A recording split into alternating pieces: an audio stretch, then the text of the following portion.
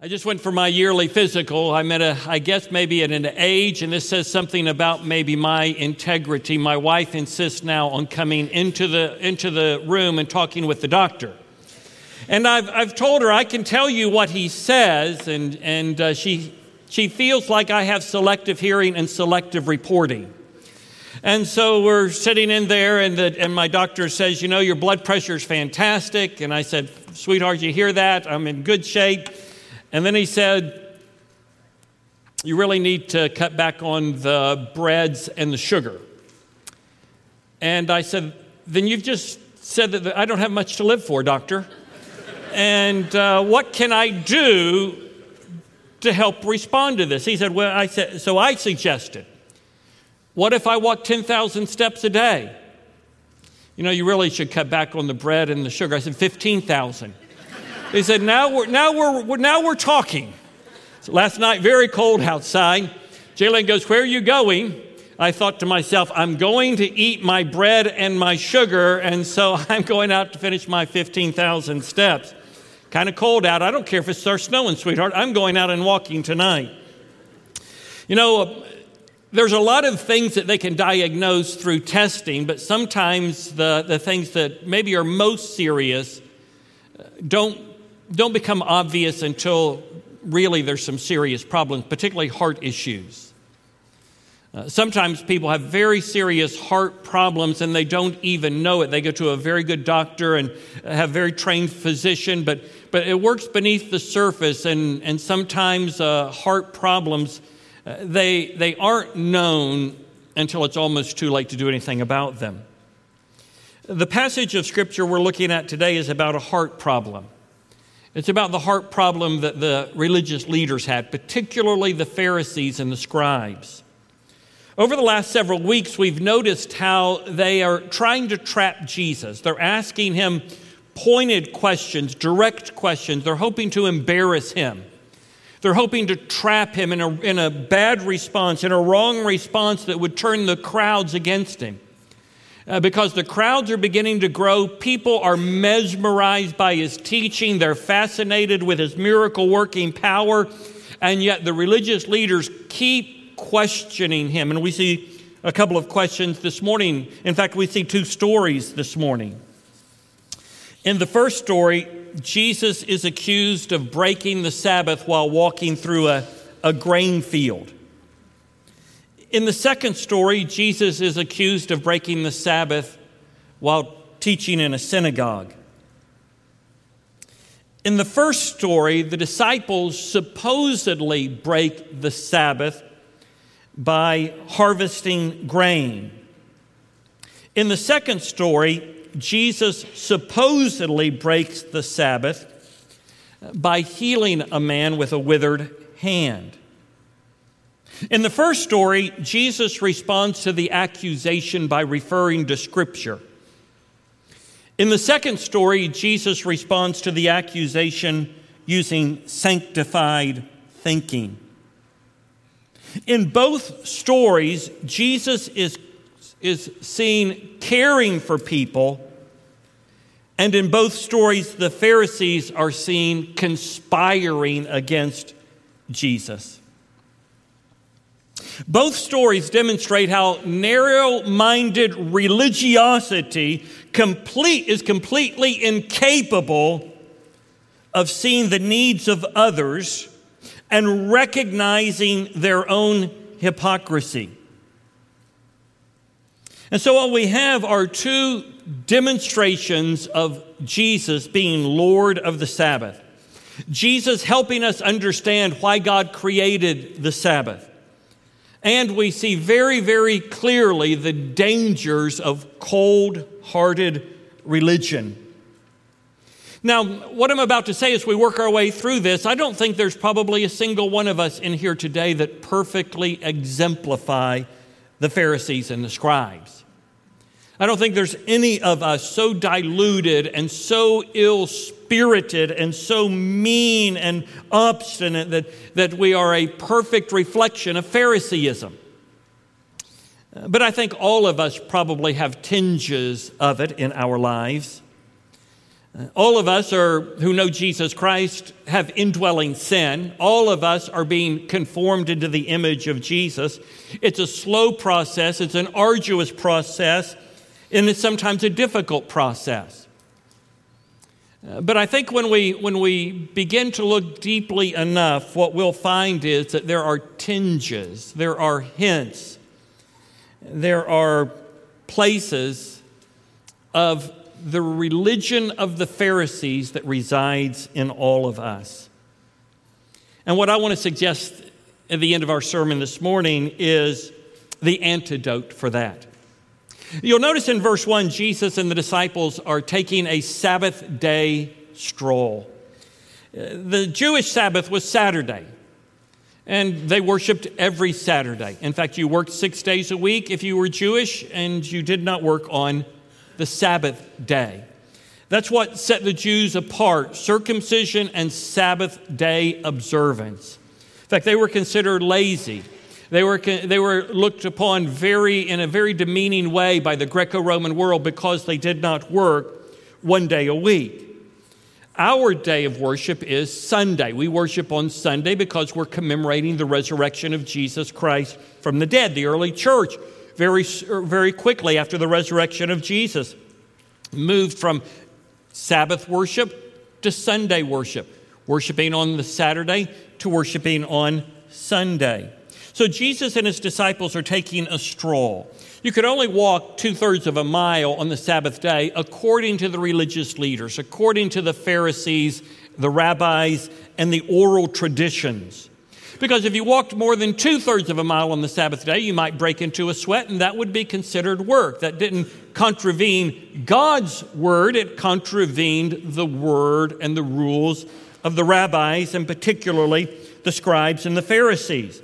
But Jesus and his disciples are walking through the grain fields on the Sabbath day. In verse 2, we see the problem, at least the problem for the religious leaders. It's believed that they're breaking the Sabbath by harvesting grain. Now, we shouldn't think that they were stealing from an unnamed farmer here. In fact, God had made provisions for people like the disciples, for people that lived in impoverishment. Farmers were not to harvest the outer edges of their fields, so that those that were less well off than them were able to glean from those fields and supply for their families, even though that they were impoverished.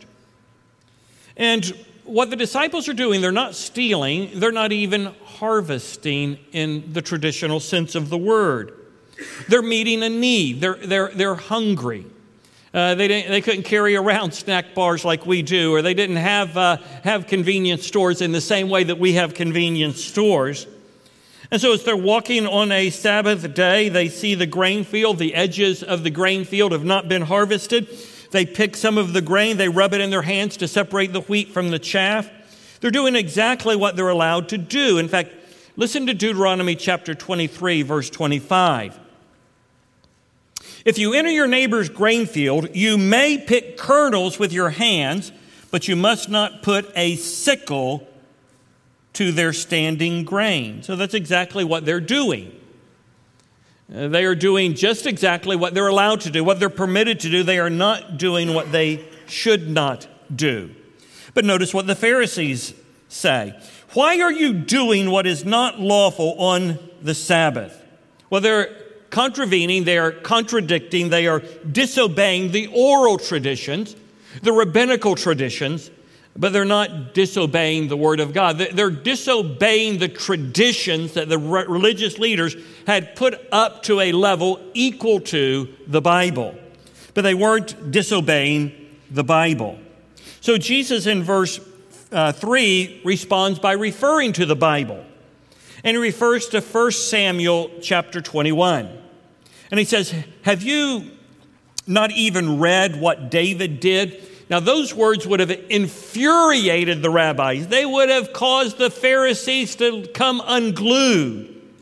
To say, have you not read? These are men who knew the Bible. They had much of the Bible memorized.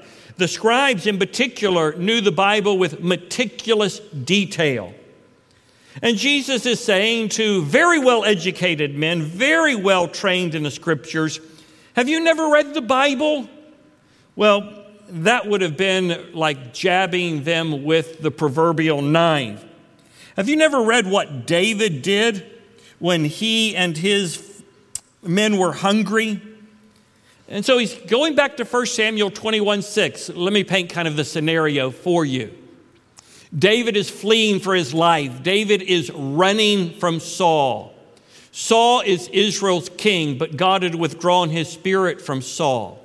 Saul knew that David was going to succeed him as king.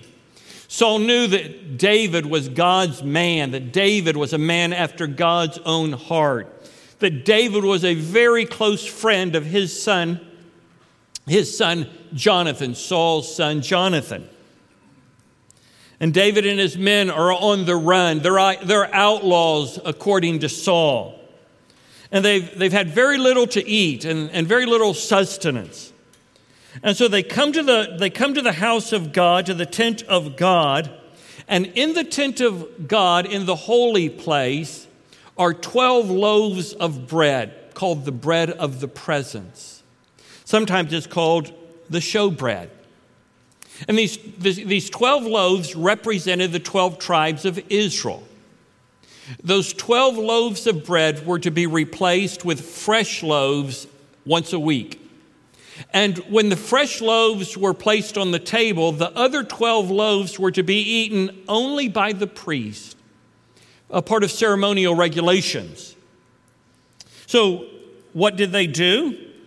The priest gave the bread to David and his men because their great need superseded ceremonial regulations.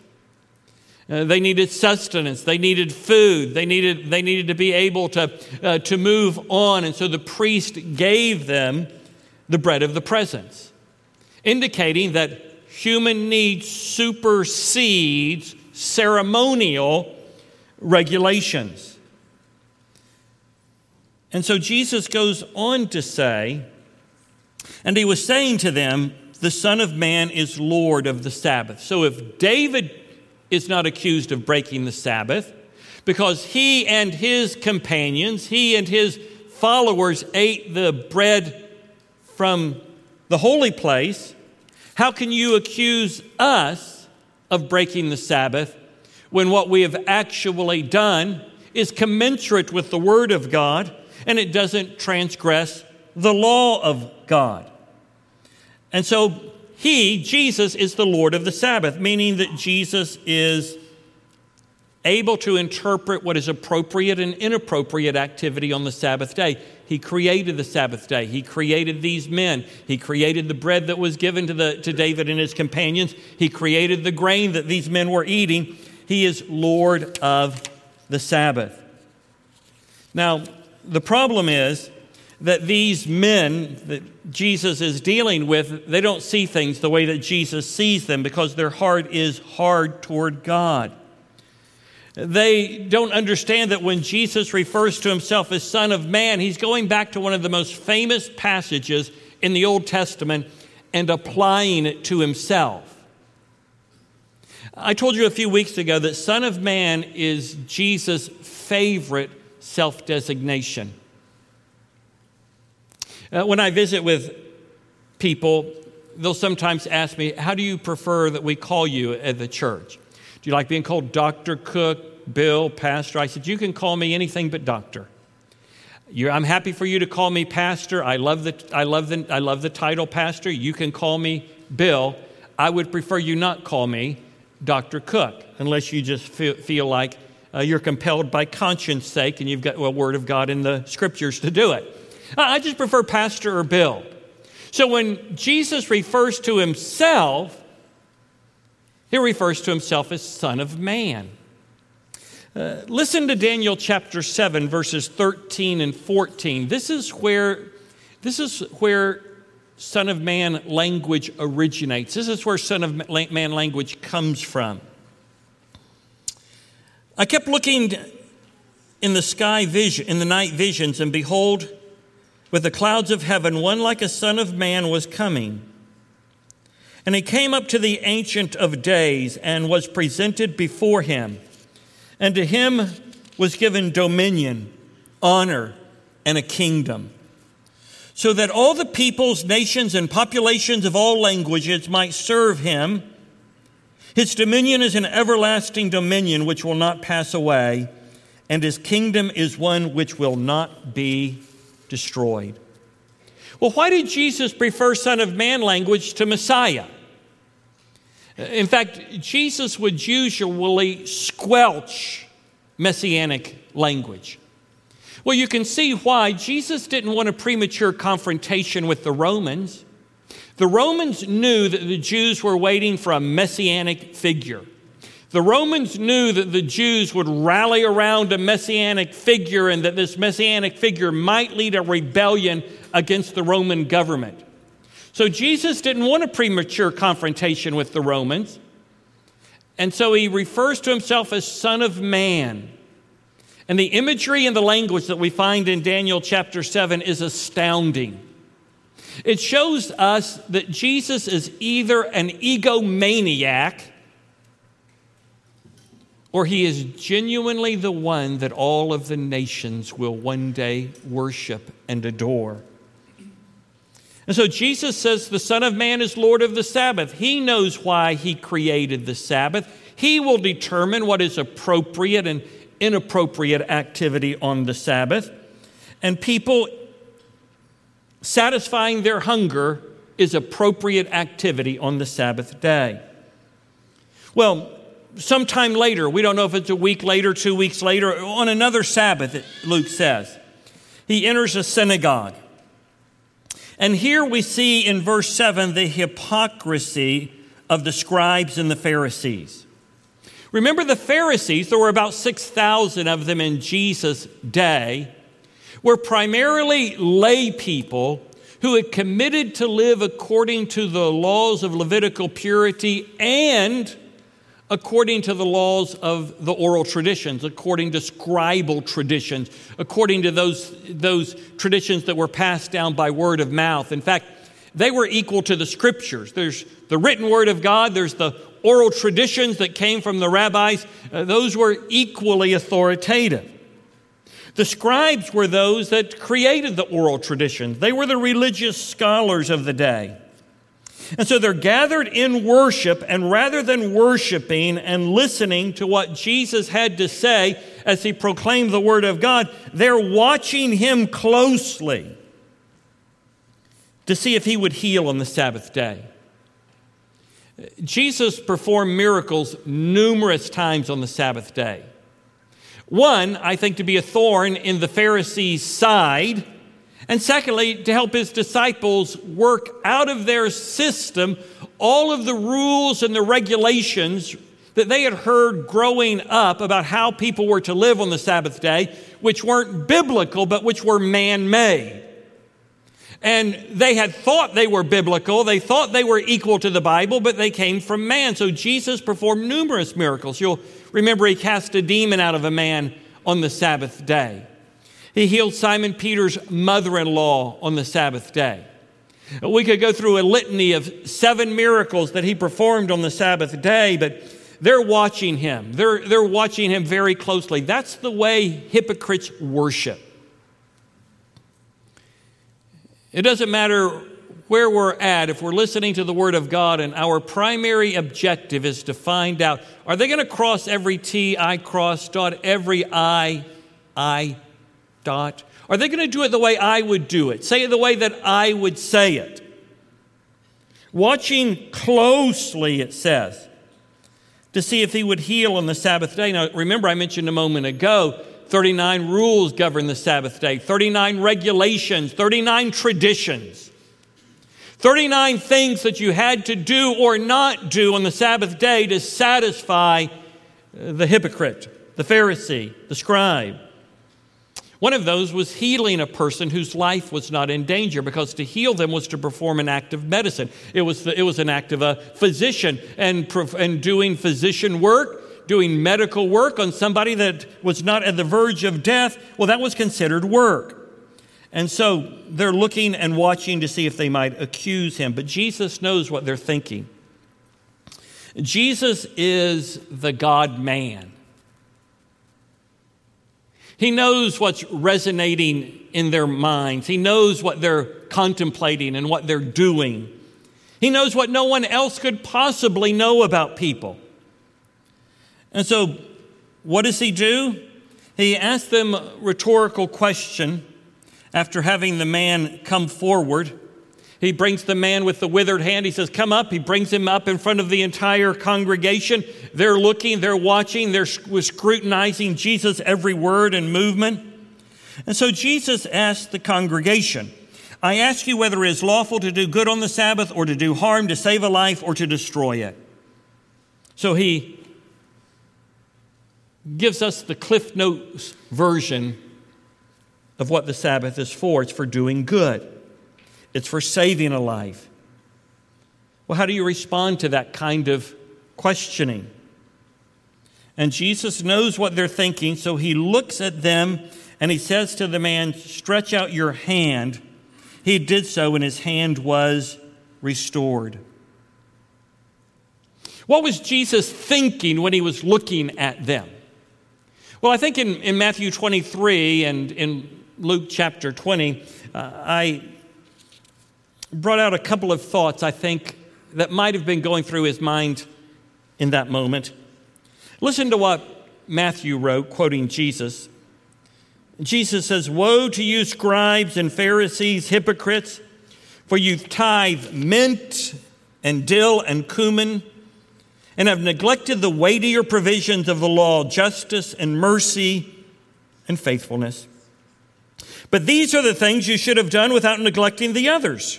You blind guides who strain out a gnat and swallow a camel. Luke chapter 20.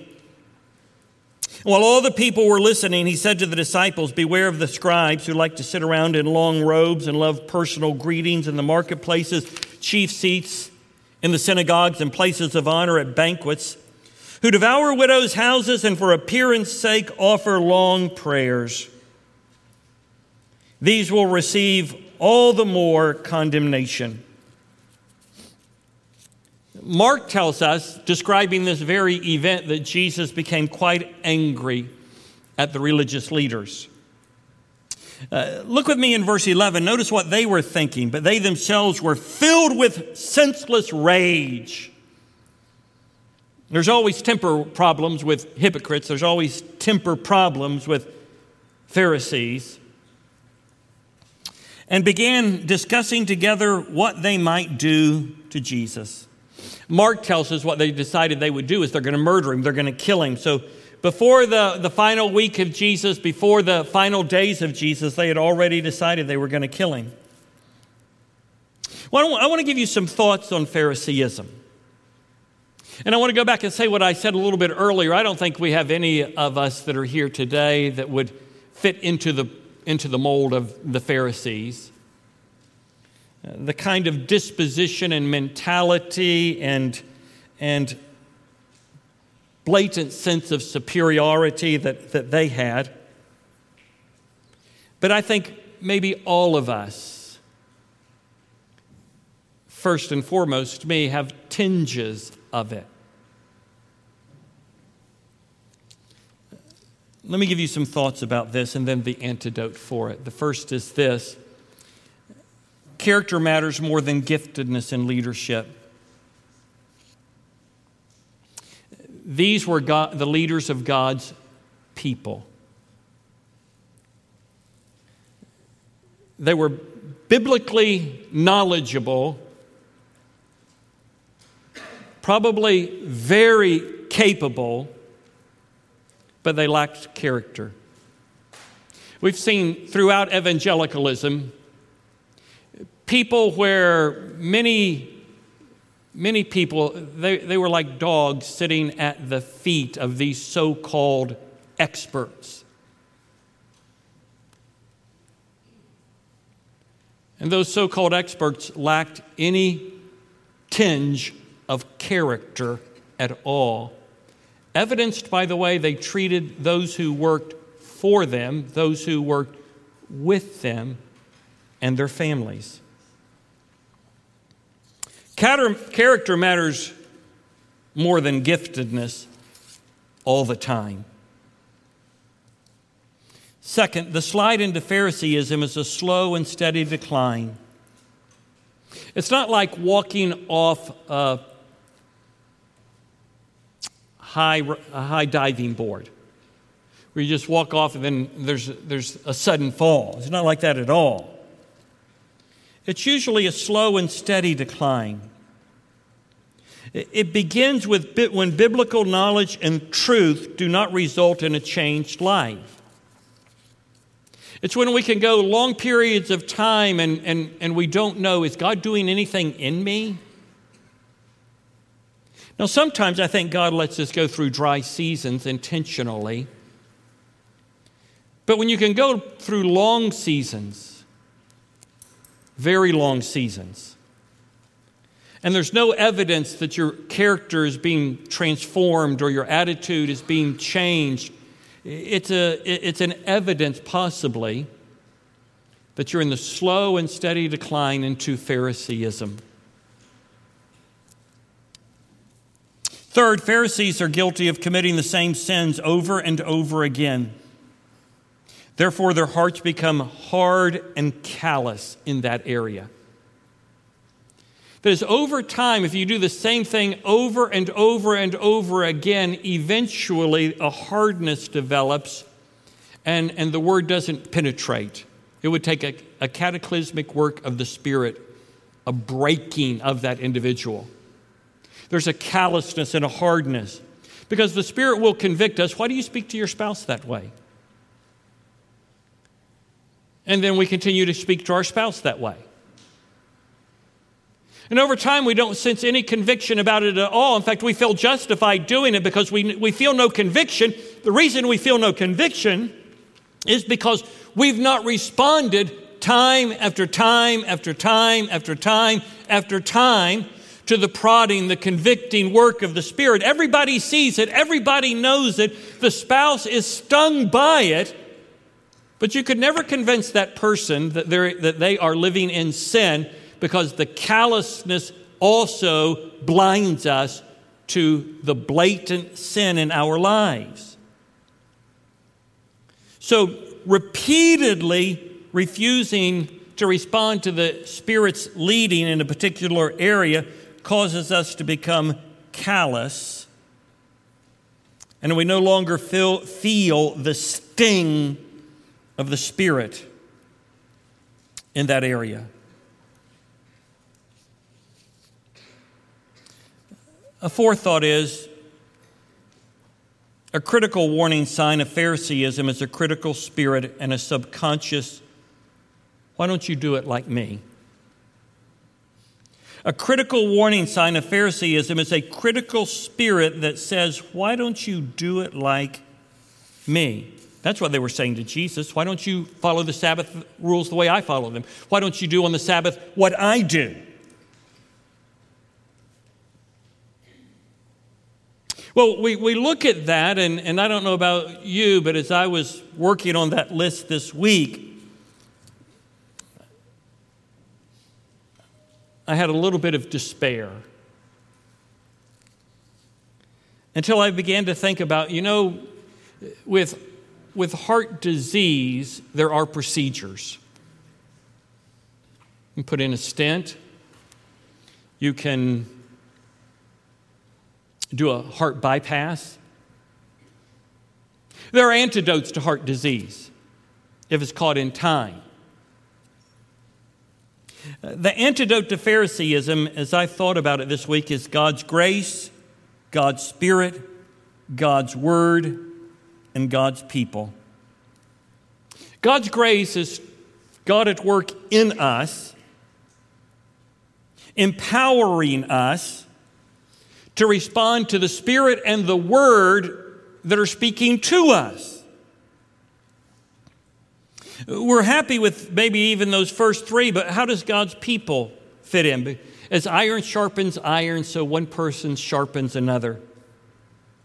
You will never become all that God wants you to be on an island. You can never be all that God wants you to be casually connected to the people of God. The antidote to Phariseeism is God's grace, God's Spirit, God's Word, and God's people. I had to quote 1 John 1:9 this past week. I claimed it as a promise. If you confess your sins, He is faithful and just to forgive your sins and cleanse you from all unrighteousness.